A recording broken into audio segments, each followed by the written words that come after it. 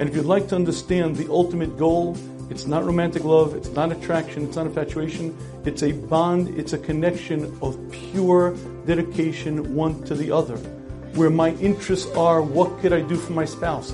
My job is to support. My job is to be a friend. My job is to help. What could I do for my spouse? Meaning a friend.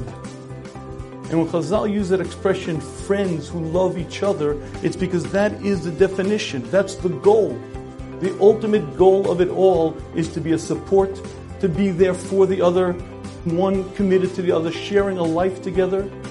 And when you look back after 10 years, after 20 years, and you see what it is that you built together, that is ultimately the bond, but it's a bond that's pure.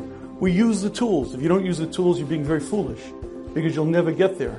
And if you think, no, I'm so holy, I don't need, intimacy, it's not a big thing in my marriage, you're making a big, big mistake. And if you don't think you need to go out with your wife, she doesn't need attention, she doesn't need my compliments, she doesn't need my appreciation, she knows.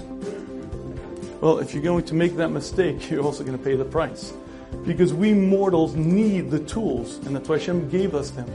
But again, all of these tools lead to that ultimate connection of a support, of a friend, Re'im Ahuvim, friends who love each other, best friends dedicated to one each other, best friends supporting one another.